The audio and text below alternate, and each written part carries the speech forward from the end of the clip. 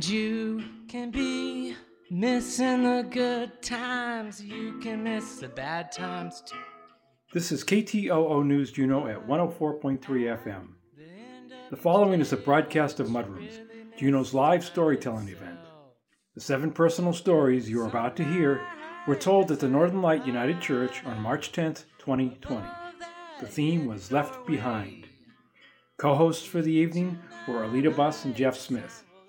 The profit recipient for the event was Juneau, Alaska Music Matters. They provided the live music, which included fiddle tunes featuring Glacier Valley Jam students and the string band Super Bear.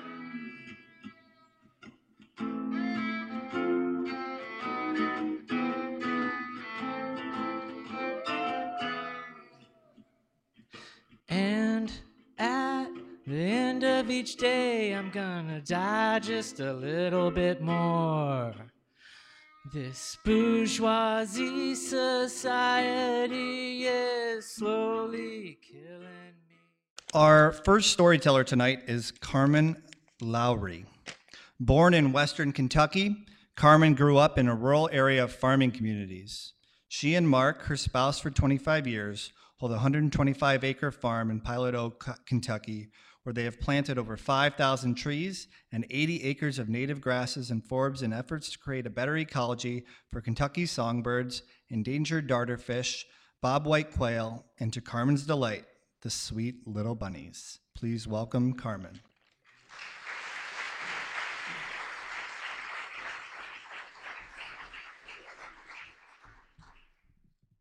When I realized that the theme of these stories was left behind, well, I knew that I had to tell all of you about Bunny. Bunny was a cozy, cuddly little green stuffed bunny, and Bunny would lay right here and drape on my shoulder. And I would hug Bunny and we'd sing songs together, talk about this and that. And I don't remember how Bunny came into my life, but Bunny has always been in my recollection and in my memories. And this recollection in particular with Bunny occurred over 50 years ago in Western Kentucky and Tennessee, right on the state line. And it was in the spring, early spring of 1967. And I was 3 years old. And there was a horrible storm raging all around us, winds just blowing. And my auntie, whom I adore, and my uncle drove me from my grandparents' house in Pilot Oak, Kentucky, B&L Lanes, 3 miles down 129 South toward my great-grandmother's house, Memaw, in Duketon, Tennessee. While I was spending the night with them. And when my auntie and uncle got ready to leave, I realized that I had left Bunny behind. Oh, I wept and I wailed and I flung and I flailed, and I was inconsolable. But my auntie, she took great pity on me, and she said, "Don't cry, little one. I will go to Kentucky to get your Bunny." And she did, and brought Bunny back, and I welcomed Bunny with open arms, and I was so comforted. Now, when I told that story to myself, I thought, there's some gaps in that story, namely, where is my mother? So I called my mom, and I told her everything that I just told you. To which she replied, "I don't know about that. But I do know about Bunny's demise. And you should call your aunt. She'd be really happy to know you have such a wonderful memory of her." So I complied. I called my auntie down in Alabama. Now, I told her everything that I just told you. To which she replied, "Hang on," and consulted with my uncle. she came back and said, and I heard, "You know, I bet this was the time that you and your mother and your two brothers moved in to Mimaw's house while your dad moved to Memphis to drive a truck, and he was going to set up a house for you." And she continued to speak, and I didn't hear her. Then I heard her back in my ear saying, "You know, I bet we didn't even go get that bunny for you. I bet I called your mom and dad and said, 'Bring it out when you come.'" Anyway, she concluded, I don't know about that, but I do know about Bunny's demise.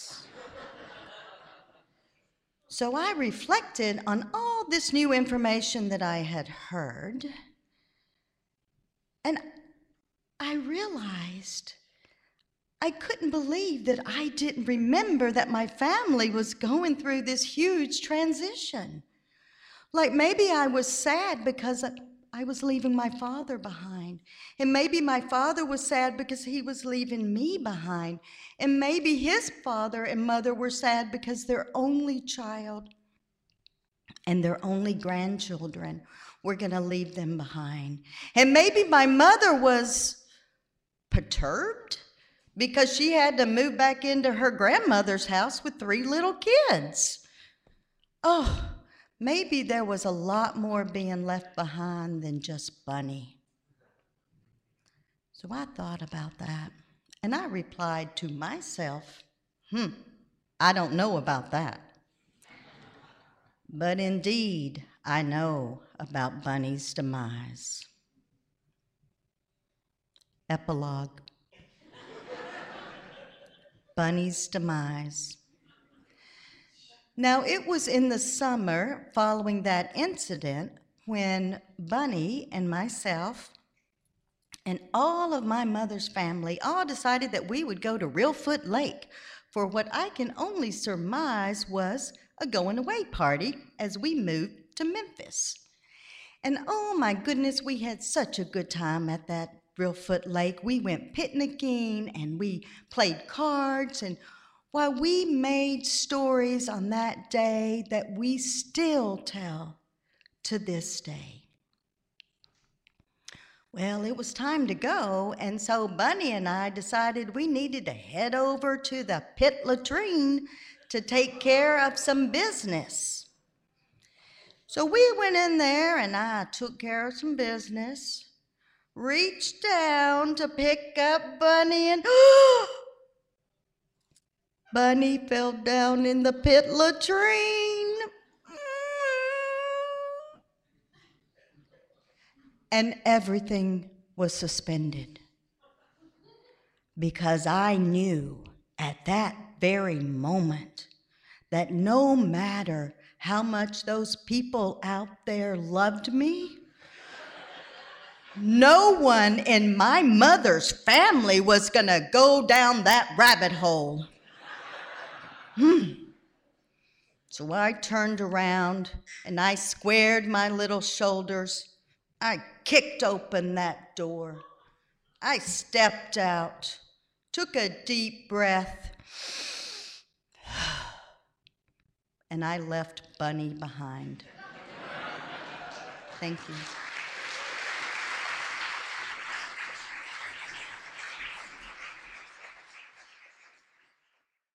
Our next storyteller is Laverne Beyer. Laverne Beyer retired from Alaska Department of Fish and Game in 2016 after a 43-year career of learning the power of drugs and capturing a variety of wildlife for research projects that inhabit the Tongass, like Sitka black-tailed deer, wolves, wolverine, elk, and black bears. This includes capturing mountain goats in Tracy and Endicott Arms in 1989 and reintroducing them to Mount Juneau. Laverne is primarily known as a brown bear expert in the Tongass for 35 years, capturing and literally hugging over 1,000 bears. Please welcome Laverne to the stage.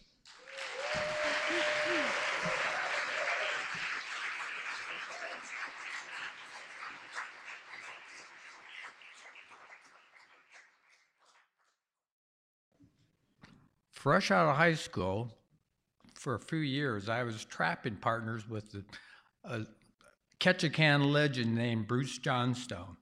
We trapped primarily beaver on the Unik River. Now, the Unik River is a transboundary river with several tributaries located in Misty Fjords National Monument, 65 miles from Ketchikan.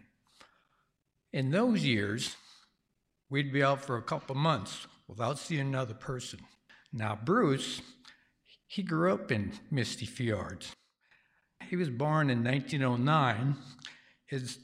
Between 1917 and the 1940s, the Johnstone family of 9 had 3 homesteads in Misty. Whenever they'd see smoke within 5 miles, they'd pick up and carve another homestead. Now, in June of 1935, while Bruce was prospecting on the Unik River, he killed a famous brown bear of the era that had stalked him, known as Old Groner, or Moaning Marauder of Cripple Creek. Now, Old Groner had 17 bullet holes in his skull from encountering a prospector from years earlier.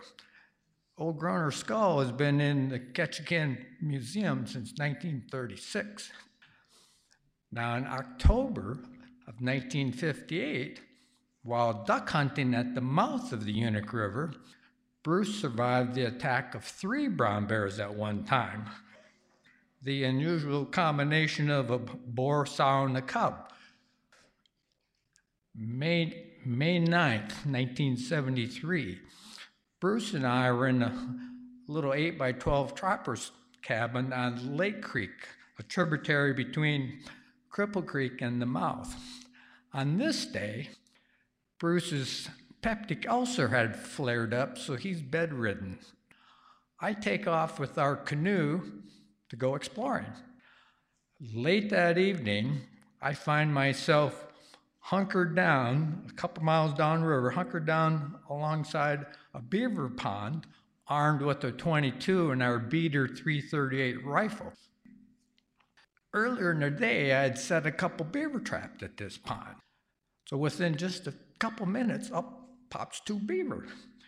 And one of them immediately spies one of my traps, swims into it, and swoosh, swoosh, the beaver drowns. And I thought, wow, that's quick. I'd never seen a beaver get caught before. Meanwhile, his buddy's there with a stick in its mouth, swimming across the pond. Well, I take the .22, and I'm pointing at him. I'm going to plink this beaver. Meanwhile, behind me, I hear this loud stick crack. And I'm thinking, well, I didn't want to give up my position to that beaver, but on my hike into that pond, I'd crossed a couple moose tracks, and I crossed a couple big brown bear tracks, and I didn't want either one of them close to me, so I better turn to look. So when I turned, here is this huge bear that with his nose to the ground in my boot tracks, following my boot tracks, and he's going to walk right up to me. So, okay, I grabbed my .338, stand up, said, "Hey, bear." And it was just like that. He raises his head. It's like he had a big smile on his face, like, there's dinner. And he bolted immediately. But that point in my life, I didn't want to kill a bear. And I knew about bluff chargers. And between us there's just sand and just a little trickle of water that was feeding this pond. That immediately became my demarcation lines. It was about 20 yards away. So I thought, okay, if he hits that stream, I'm going to start shooting. He never missed a beat. So and it was really, really fast, but in slow motion, I can still see the droplets going. So when I aim, all I could see was head in the scope of my rifle. So when I shot, he just shook his head and put his paws up there. I'm thinking, oh my God, I'm missing him. I'm going to have to let him get closer. So then I shoot again, and he starts spinning towards me. And then I shoot again, and I'm spinning, but he's still trying to keep track of me. And then I shoot again. He finally goes down, and he's kind of biting at the sand. I'm on the verge of tears. scared the crap out of me. Plus, at that point in my life, I thought I killed an endangered species. And I only had 2 bullets left to get back to the canoe. So when I get back to the canoe, here comes Bruce rolling down river. He had skinning knives. He had an axe. He had his .44. So I heard the shooting down here. It sounded like a machine gun. It's either 4 wolves or 1 brown bear. We make our way back to the bear. And when Bruce sees the bear, he said, man, it don't have much of a hide, but man, what a head. Looks like old Groner's grandson. Later on, when the bear was aged, the bear and I were the same age. In August of 2006, while I was up on Cripple Creek capturing brown bears for research, Bruce passed away in Ketchikan at the age of 97. Bruce left behind his legacy with me.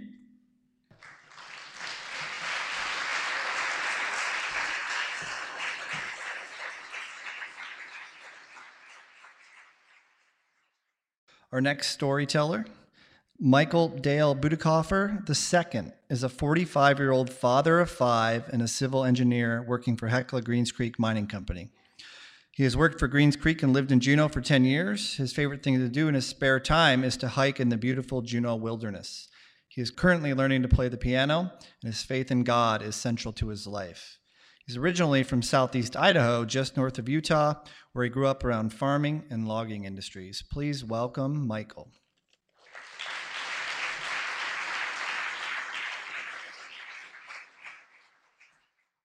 I'm the oldest child of 5. I have 2 sisters and 2 brothers. I grew up going to church every week. It was a very important part of my life. When I was a child, I used to sing songs at church like, I hope they call me on a mission, which goes like this. I hope they call me on a mission when I have grown a foot or 2. By then, I think that I'll be ready to preach and teach and work as missionaries do. So, as I grew up, life was tough for me. I always had church, that was good, but family life was pretty difficult a lot of the time. And we moved from place to place. I never got settled in any one place, so I was pretty lonely a lot of the time. And then when I was around 11, my baby sister passed away, and then not too long after that, my parents were divorced, and life was pretty tough.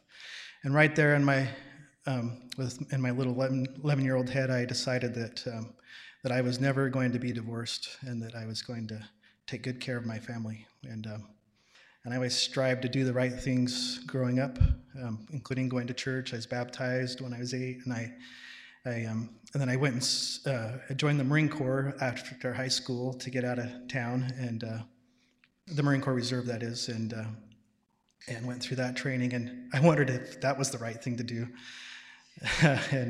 But it was good, and I learned a lot about who I was, and I got closer to God, if anything, and then was ready to serve a mission. And when I got home from training, I did that. I served a 2-year mission and learned even more about myself, and it was a good experience. When I got home from that, I went to Ricks College in Rexburg, Idaho, and studied there. And then I met my wife there. We got married, and we started a family right away, which I always thought was a good thing to do. And then we had 5 children, and those were the best times of our marriages when our children were born. We had very good experiences there, but man, our marriage was tough. We never did get along all that great, to be honest, and it was hard, but we stuck through it because we knew that was the right thing to do. Well, in 2008, my wife got run over by a car in Anchorage. She was on a bicycle, and it was pretty rough, and that even put more strain on our troubled marriage, and unfortunately, and then we separated in 2010.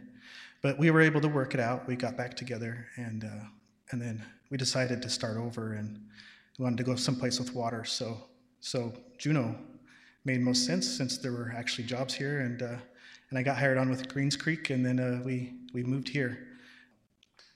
But that did not help our marriage. It probably made it worse. She wasn't a big fan of Juneau with how dark it was all the time and how cold it was and rainy. She ended up going back to Anchorage to sell the house with the family, and then we ended up going to Florida after that. We were there for 4 years, and that made the marriage even harder. But I made it down there quite often, about 100 days a year. And then in 2013, I got in a really nasty wreck in front of Fred Meyer. And that kind of drew us together for a while. We spent a lot of time together while I recovered, and then after I recovered and got back here to Juneau, things fell apart hardcore. We weren't even talking to each other. And then in the beginning of 2014, she had a massive liver failure all of a sudden, and ended up getting a liver transplant down there in Florida. And that was one of the most spiritual times in my life, and quite an amazing time. Some real miracles happened, and our marriage was good for a while, but unfortunately, we couldn't make it work. And ultimately, we ended up back here in Juneau in 2015, and tried to make it work. Well, in 2016, July 2016, we separated, this time for good. And then I filed for divorce in December 2018. And then anyway, that was a hard part of my life and it broke my heart. And that was something that I had always committed I wasn't going to do, but it was the right thing to do, unfortunately. I've made it through that, though, by staying close to God, being active in my church, active in the community, Family Promise. I've done that. I've played the piano, and I have a good group of friends that are really important to me. And my children love me, and they care for me. I've always paid my child support faithfully, and I've worked hard and to be at this point where I am. And I am in such a good place, such a good place. I thought I was left behind, but I really was not. And I know that life can be good for anybody that tries to live on the positive side of life and that can look for good things in life. And I've been able to show that. And so after 45 years of being called Dale, I recently decided to start going by Michael, which I really like. And my dad, like I said, I was named after my father. And he passed away about 3 years ago, and so his memory lives with me, and I am striving to live a good life. Thank you.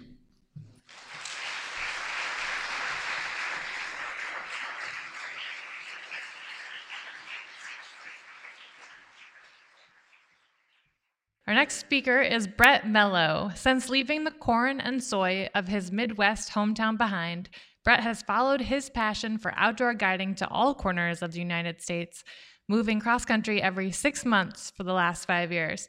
He arrived in Juneau in 2018, expecting to leave after one season, but here he is 2 years later, wondering what happened. Please welcome Brett.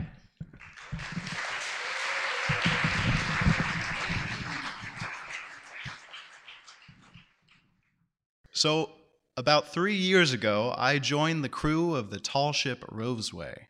Now, I can't see most of you, but how many of you know what a tall ship is? That's excellent. It's a pretty niche thing, but what should I expect for a town like Juneau? So, tall ships, for those of you who don't know, are traditionally rigged sailing vessels. And the boat I worked on, Roseway, was one of those tall ships. Roseway was built about 90 years ago as a fishing vessel. So she was meant to go fast and work hard. Now, 90 years later, she's not fishing anymore, but she's still working hard. Instead of going out to catch fish, she's actually taking kids out, and the crew on board are teaching those kids how to handle sail, how to command deck, how to take care of their own environment like you do on a ship. And Roseway still working hard. She is on the East Coast all summer long, but in wintertime, she's not hauled out and worked on all winter long. She actually sails down. Her crew brings her down past Florida, past Cuba, all the way to the U.S. Virgin Islands. Now, I think I made the right choice in joining when they went to the Virgin Islands. That, as I was flying in and looking down over the turquoise waters, knowing that that boat was there waiting for me, I was so excited. I have this masochistic sense of pleasure of just that I found sailing would probably work really well for. I was very excited to swab the deck, and this is an old wooden boat, so you have to swab the deck and crawl around in dirty bilges and stand watch for hours in the pouring rain. That sounded really exciting to me. Unfortunately, one thing gave me a lot of anxiety is teaching kids. Teaching kids or just large groups of kids can cause anxiety for anyone, but for me, I was so worried about teaching because my whole life I thought I was the worst student. Growing up in school, I had the hardest time even paying attention. I tried and tried and tried, looking around at all the kids who could raise their hand and understand what was going on and see the numbers on the board and know what was going on. I made it through, but I couldn't ever study. My grades were okay, but I just went inside and I didn't really go out, and I never really did anything until I got out of school. But when it came time for my first day to teach kids, that masochistic sense of pleasure, you just have to dive into things that terrify you. So, to give you an idea of how her programmings work, so we would sail up to the dock, and this is about a 130-foot tall ship. She's a pretty big boat. And we'd pull up to the dock, and we'd get an equally large group of kids. These were anywhere from 9 to 15 years old. They were usually at-risk, underserved youth. So to say they were rambunctious is an understatement. You could usually hear them coming before they actually turned the corner on the dock. So the first thing we do with this large group of students in this really big boat is we raise sail. As soon as we come off the dock, we start hauling up all of Roseway's sail, and she has plenty to offer. Her mainsail weighs about 3,000 pounds. Fully hauled up, her mainsail is about as tall as this church that we're sitting in right now. And I suggest you do Google this boat, or any tall ship. I really love tall ships. But anyway, so in order to do that, there's no electric motors on board. It's just us, these kids and the crew, and so we all line up, 15 of us on each side for one sail, hauling away on these ropes for about 5 minutes, usually to a sea song that my friend Ava would prepare. And eventually, when all the kids are screaming and they're just finally tugged out and they see this mainsail all the way pulled up, we make it and we cheer. You guys did it, good job. And the kids cheer like, yeah. And then we say, only 3 more to go. Now, of course, the other sails are smaller, and those go up pretty easy, and it's all a ton of fun. The kids are really getting it now. But once we have everything raised and we're just seeing the wind billow through the sails, it's time to break apart into smaller groups and start our lessons. So lots of different lessons on board, but I taught marine biology and physics. These were things that I had a deep passion for, that learning finally wasn't very difficult for. But I was still really worried about teaching. And within a minute of having these kids and talking to them, all of that anxiety and fear melted away. Because I realized that we weren't in a classroom. We weren't sitting under fluorescent lights, looking at textbooks, memorizing vocabulary words. We were sitting under the Caribbean sun, running across the deck of this 90-year-old boat, learning the value and name of each and every line, learning the art of sail that's 1,000 or 2,000 years old, learning about all these different cultures of how sailing came to be. Could talk about coral reefs without looking at a textbook. You could just dive in the water with these kids and point out all the fish. And every time I could see the kids' eyes light up. Whenever you teach, you can see that passion light up in their eyes when they finally get it. Every time I see that, it's a reminder to me that I wasn't left behind. I was just in the wrong classroom. Thank you.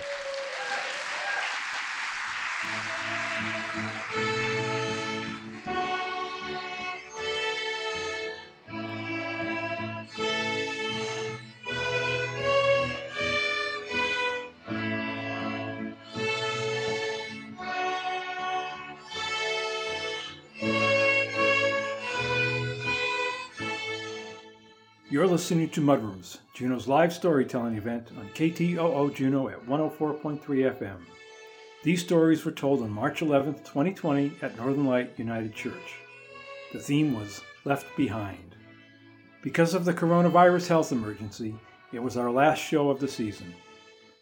As we practice social distancing and spend more time at home during the weeks to come, one of the many ways to stay connected with some of your friends and coworkers might be to listen to their stories on our archives at mudrooms.org.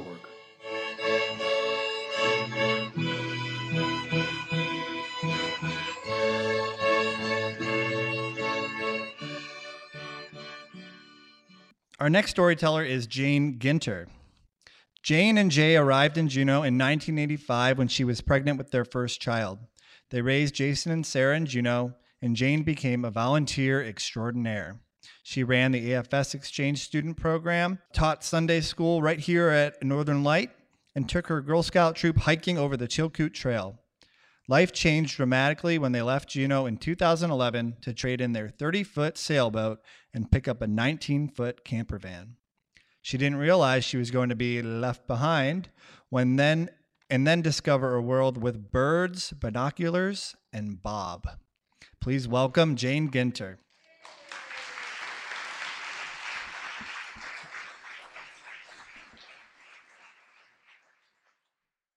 I'm going to graduate school at University of British Columbia in Vancouver. I live downtown near Stanley Park, and I walk around Lost Lagoon just about every day. Now, I know what a mallard looks like, but I see a duck there at Lost Lagoon that doesn't really look like a mallard. I'm not sure what it is. So I go down to the library and check out a bird book. It turns out the bird that I'm looking at is an American widgeon. And I look around and I notice that there's other birds too. There's a pintail, and there's a canvasback, and there's a wood duck. But the first bird, my first bird that I've identified on my own, is an American widgeon. I'm using an old pair of Bushnell binoculars that my dad picked up at a garage sale many years before.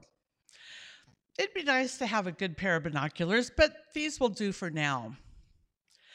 I finish up at UBC, and I move to California, where I take my very first job as a fisheries economist. I'm still interested in birds, and I spend the springtime weekends out at Anza Borrego taking a look at the birds. I observe migrating warblers. There's a McGilvery's warbler. There's a hermit warbler. There's a Townsend's warbler. And I notice with my binoculars way up in the sky, I notice 2 golden eagles that are flying by. And as I'm watching in my binoculars, one of those golden eagles swoops down and grabs a jackrabbit right before my very eyes. I'm working now, and I think maybe I should buy myself a new pair of binoculars.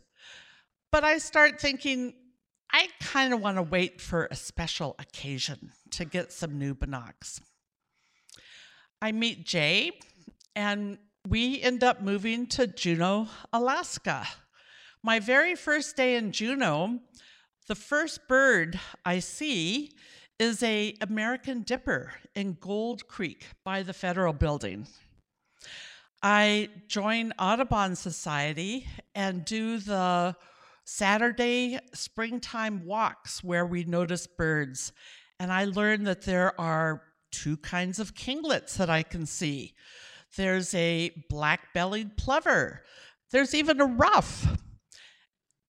These are beautiful birds, and I think, gee whiz, it'd be nice to have a new pair of binoculars, but now I'm raising kids in Juneau, and I can't really justify buying some. So we raise Jason and Sarah here in Juneau, and they end up going off to college. And all of a sudden, Jay isn't feeling very well. He's losing some of his stamina. Turns out he has lymphoma.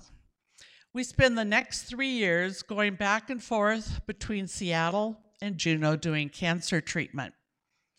We get to the point where we think Jay's healthy enough to maybe spend some time visiting friends and family in the lower 48. So we fly down to Houston, Texas, and buy a brand new 19-foot Road Trek camper van. We spend 4 nights camping across the East Coast. And when we get to the East Coast, Jay is not feeling all that great. He ends up with pneumonia.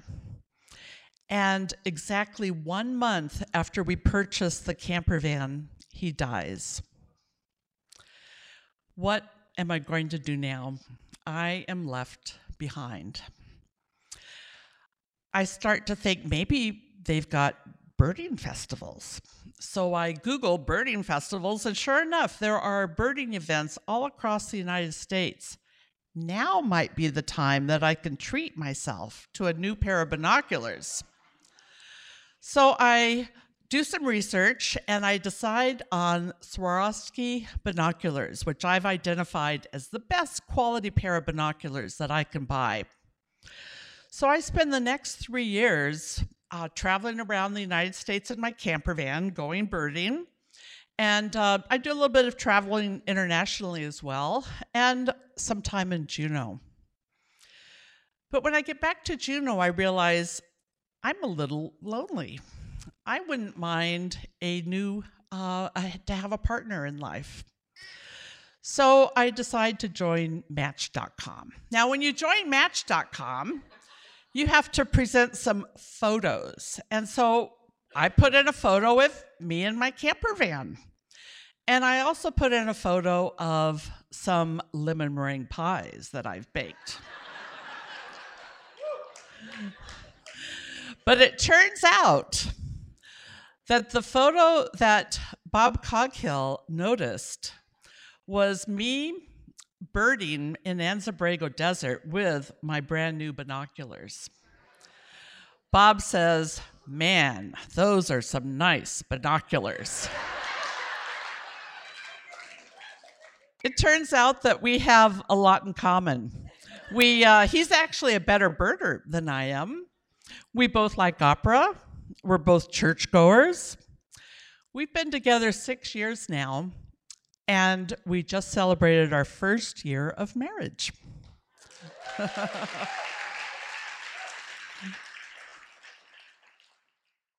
It turns out I thought that I was going to be left behind, but then I discovered the world of birds, binoculars, and Bob. Thank you.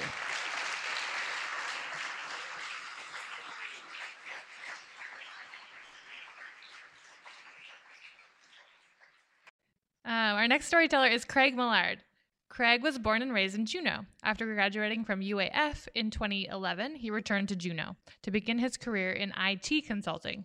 More recently, Craig has returned from abroad after nearly 3 years down under. Please welcome Craig to the stage.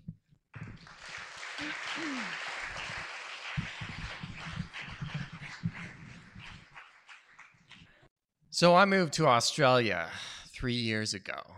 I knew I wanted to stay for a bit, I moved over on a work holiday visa. That's a 1-year visa. You can work 6 months for any employer, but I used it as kind of a bridging visa to get long-term employment. It was tough finding a job to get 4-year sponsorship. 4-year sponsorship leads to residency and eventually citizenship if you want it. So it probably took me 30 applications, 20 cold calls with recruiters, but eventually within 1 week, I got 2 job offers with a 4-year visa. I took one of those offers, obviously, since I've been away for a while. And it was about a year later, this was doing IT consulting, it's about a year later that they sent me to the mines. My partner at the time, he told me, Craig, you're going to meet some real Aussie blokes in those mines, which made me pretty nervous. So I lived in Melbourne, but it was a 4.5-hour flight to Perth and then an 1.5-hour charter flight. So I fly to Perth, no issues. I get to the airport on time, and everybody else is in their high visibility clothing and steel cap boots, and I am not. Get on the plane, land, and I'm feeling very, very anxious because everything seems like a big deal when you're on a work visa. As a citizen here, I get fired. It is a big deal. I have to go find another job, but I don't have to leave the country.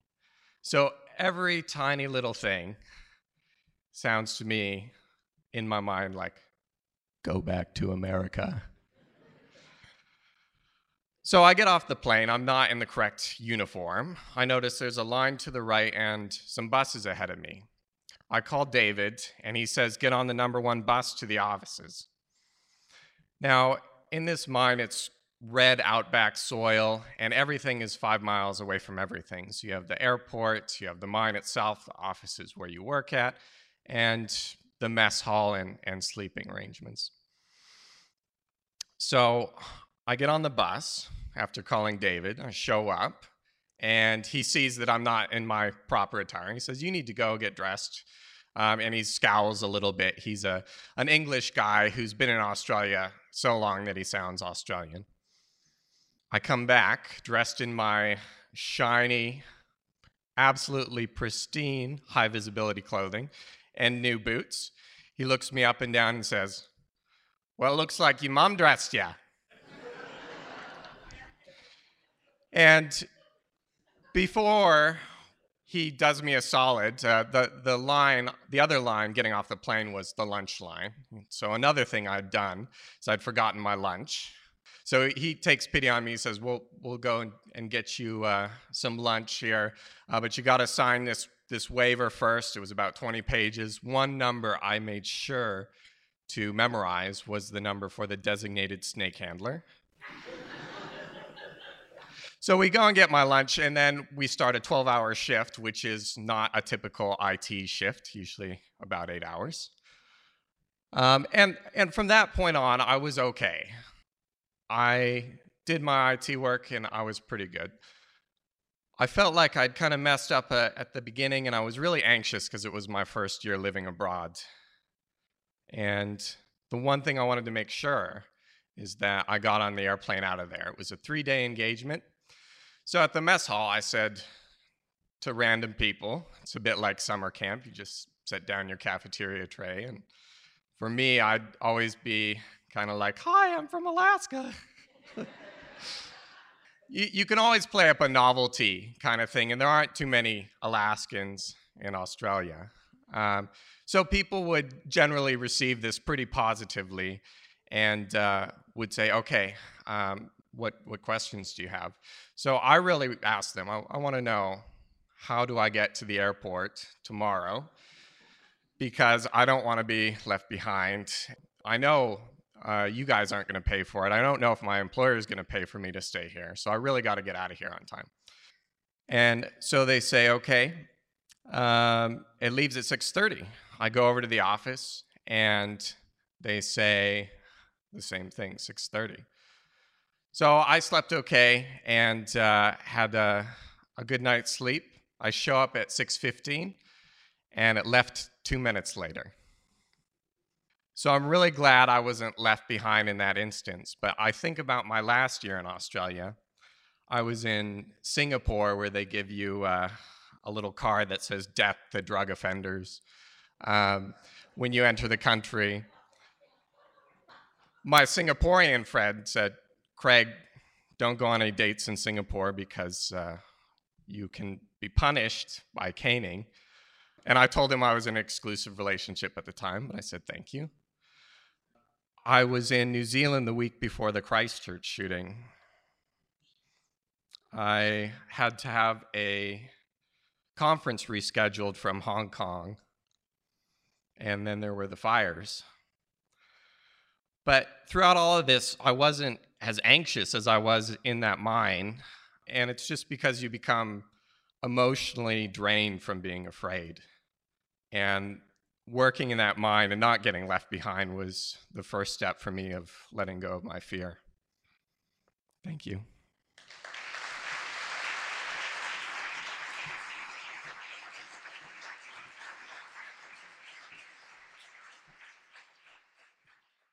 Our final storyteller tonight is Tori Talley. Tori is a boat captain born and raised in Alaska. She spent the past winter following the whales, living in Hawaii, but is excited to be back home. Please welcome Tori.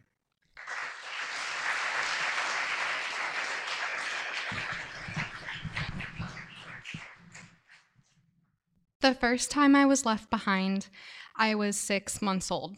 It was Valentine's Day in 1996, and my biological father had had a little bit too much wine. He decided to take a snow machine out on the lake that day, but the ice wasn't thick enough. And I'm from a town of 35 people, so it's pretty easy to go unnoticed, and by the time he was found, it was too late. Not too long ago, I was talking to my counselor, and she had asked me to tell her about my childhood. And I told her what I just told you. She just smiled and nodded for me to go on. So I said, when my biological father died, it was just me and my biological mother. Now that was not the best, because my biological mother could barely take care of herself, let alone a baby, especially all alone. My biological mother had a lot of issues. She was battling depression. She had a lot of drug and alcohol addiction and a lot of her own past traumas. So my childhood was not the most stable. I hopped around from family member to family member, and I was the troubled child. So I didn't spend very long with each family member. And at the end of the time that they could take living with me, they would drop me off the airport with a flight attendant, and I'd watch them walk away as I was being shipped off to a new town and a new school with new people. When my biological mother was out of rehab and jail long enough to take care of me, things were a lot worse. We spent nights on the street, in and out of various shelters, and in and out of random men's houses. By the time I was 10, I had felt true hunger. I had been bullied by my peers because of the clothes I wore and for not having parents. And I had experienced every type of abuse that there is many, many times. But I remember the worst feeling that I've ever experienced is being left behind. One of the worst times was when I was 6 or 7. I had just moved to Juneau because my biological mom had met a man when she was in jail, and he was from here. But they were in a fight, so we moved into the Bergman Hotel, which I'm sure you guys have all seen in the newspaper the past couple of years. It wasn't a bad place to stay because my biological mom said it wasn't, and I trusted her. I actually kind of liked it. There were some girls down the hall that were my age, and we got to play together. One night we were playing with some dolls, and I had heard my biological mom storm out of the room. She was very angry, and she was yelling at someone something about beer. But that had happened quite a lot, so I was used to it, and I ignored it. And then all of a sudden, someone was screaming at her, and there was a fight going on, and within minutes, the police were there. Now, I don't remember a lot from the rest of that night. I remember lights flashing and holding onto the railing in the Bergman with my face sticking through, bawling as they handcuffed my biological mom and took her away. I didn't know when she would be back, and she didn't tell the police that she had a kid, probably because she was too drunk to remember that she had me. I stayed with the kids down the hall for the next couple days until she came back, and when she did come back, she wasn't alone. She had her new probation officer with her. The probation officer explained to us that if an incident like this were to happen again, I would be a ward of the state. Fast forward 3 months, we're staying in the St. Vincent de Paul, but I had been by myself the past 3 days. My biological mom had gone somewhere, I don't know where. I was living off of canned whipped cream and Pop-Tarts when I got a call on the communal phone, and it was my biological mother. There were loud sirens in the background, but I could still make out what she was saying. She was crying, and she was saying, "Baby, I'm so sorry. I'm not going to be back for a long, long time. So can you tell the people across the street to take care of you?" The next time I saw her was in the Lemon Creek Correctional Center. It didn't take very long for the visits to stop or for me to start hating her. A very deep hatred. I wanted absolutely nothing to do with her. So soon after, she signed away her parental rights, and that was that. I lived with my second foster mom for about 3 years, the longest I had ever lived with anyone, anywhere, and I loved my foster mom. But she didn't love me, and she told me a lot. She told me, "I don't love you, no one loves you, and no one will ever love you." So I told my counselor, "Yep, that's pretty much it. I had a horrible childhood."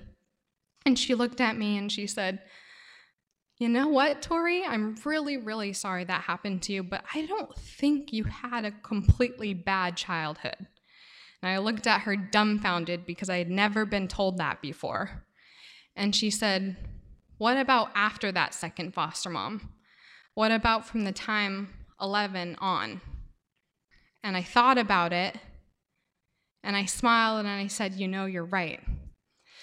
My social worker's daughter went to Montessori school, and so at one of those Montessori school events, she went up to Allison and Larry Talley. I'm sure some of you know them. And she said, "You know, I heard you're looking to adopt a daughter. I have a child right here in town that could really use a home." So my parents went home and talked to their 2 adopted boys about it. And this was a big deal because they had wanted a younger girl. They wanted 5 years or younger, and I was 10. And also, my brothers would have to share a room if they got a daughter. And they were 8 and 13, so that was a big deal. But my brothers talked about it, and they decided they'd rather have a daughter or a sister. I'm sure sometimes they regret that now, but they decided to have a daughter. So give it a couple months, and binders full of paperwork later, I moved in, and I hated it.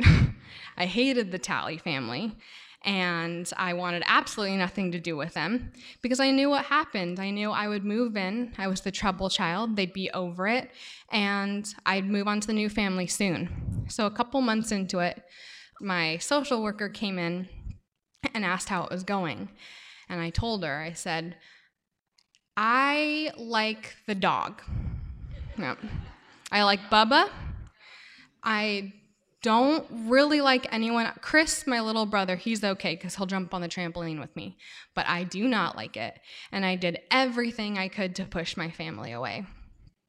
I would scream and yell and throw tantrums and run away and do everything I could. And then on one really particularly bad night, I remember screaming at my mom and dad for hours. For hours and hours.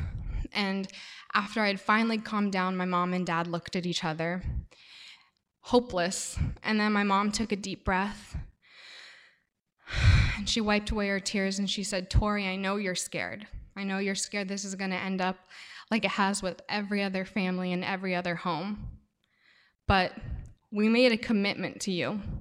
You're our daughter and we will love you no matter how you feel. We aren't going anywhere." And a month later, I was adopted, and this August I will be celebrating 12 years as a Talley. So my counselor said, so it wasn't all bad, was it? Something good came from it. And that's when I realized, and I said, when my biological mom signed away her parental rights, I was there, and it broke my heart because it was her leaving me behind and saying she didn't want me anymore. But it opened these doors and gave me the two most amazing, perfect, wonderful people in my life and gave me this beautiful life. And so now, instead of looking back on my past with sadness and anger, I look at it with gratitude, and I am so grateful to have been left behind, because now it's what's brought me here talking to you today with my two parents sitting out there. And you know what? I know when this is all over and we start to get ready to go and my parents are getting ready to walk home, they'll wait for me because they won't ever leave me behind. Thank you. Tonight, the sign will light up and say, for madmen only.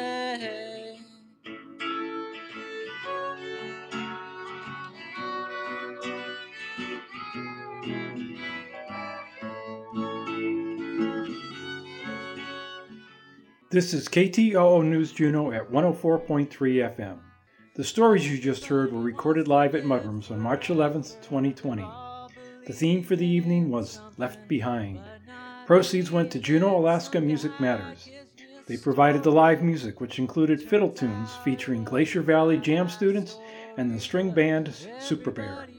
Special thanks to Laura Currett, Northern Light United Church, COPA, and the Rookery for supporting the event. The Lucid Reverie for hosting our website, mudrooms.org, and of course to KTOO for bringing each Mudrooms to listeners like you. Mudrooms is a production of Our Storyboard. Alita Boss, Melissa Griffiths, Jeff Smith, David Noon, Kristen Rankin, Jim Fitzer, and me, Rich Moniak. Sadly, like all other social events in Juneau and throughout Alaska, we have canceled our final live show of the season that had been scheduled for April 21st. We know that listeners to this station prioritize being well informed about important local, state, and national issues, and that throughout these uncertain times, people will continue to find ways to support our friends and neighbors throughout the community. And we want to close this program with how Robert Bowles described that special sense of Juneau's community at the end of the Mudroom story he told last month. For madmen only. So I'd like to say that Juneau has helped me to discover, and in some cases rediscover, things inside myself and in the world around me. A friend here in Juneau once told me, if you have a talent, Juneau will bring it out in you. And another one said, Juneau is like a laboratory to teach you how to live. So if you have been here in Juneau for a while, I hope you continue to discover new and unexpected things in your world. And if you're new to Juneau, I hope you stay here long enough to discover unexpected things too. For me, after expecting to be here only 3 to 5 years after coming back, I unexpectedly find myself here 14 years later, very much in love with my adopted hometown of Juneau, Alaska. Thank you again for tuning into Mudrooms. This is KTOO. Good night.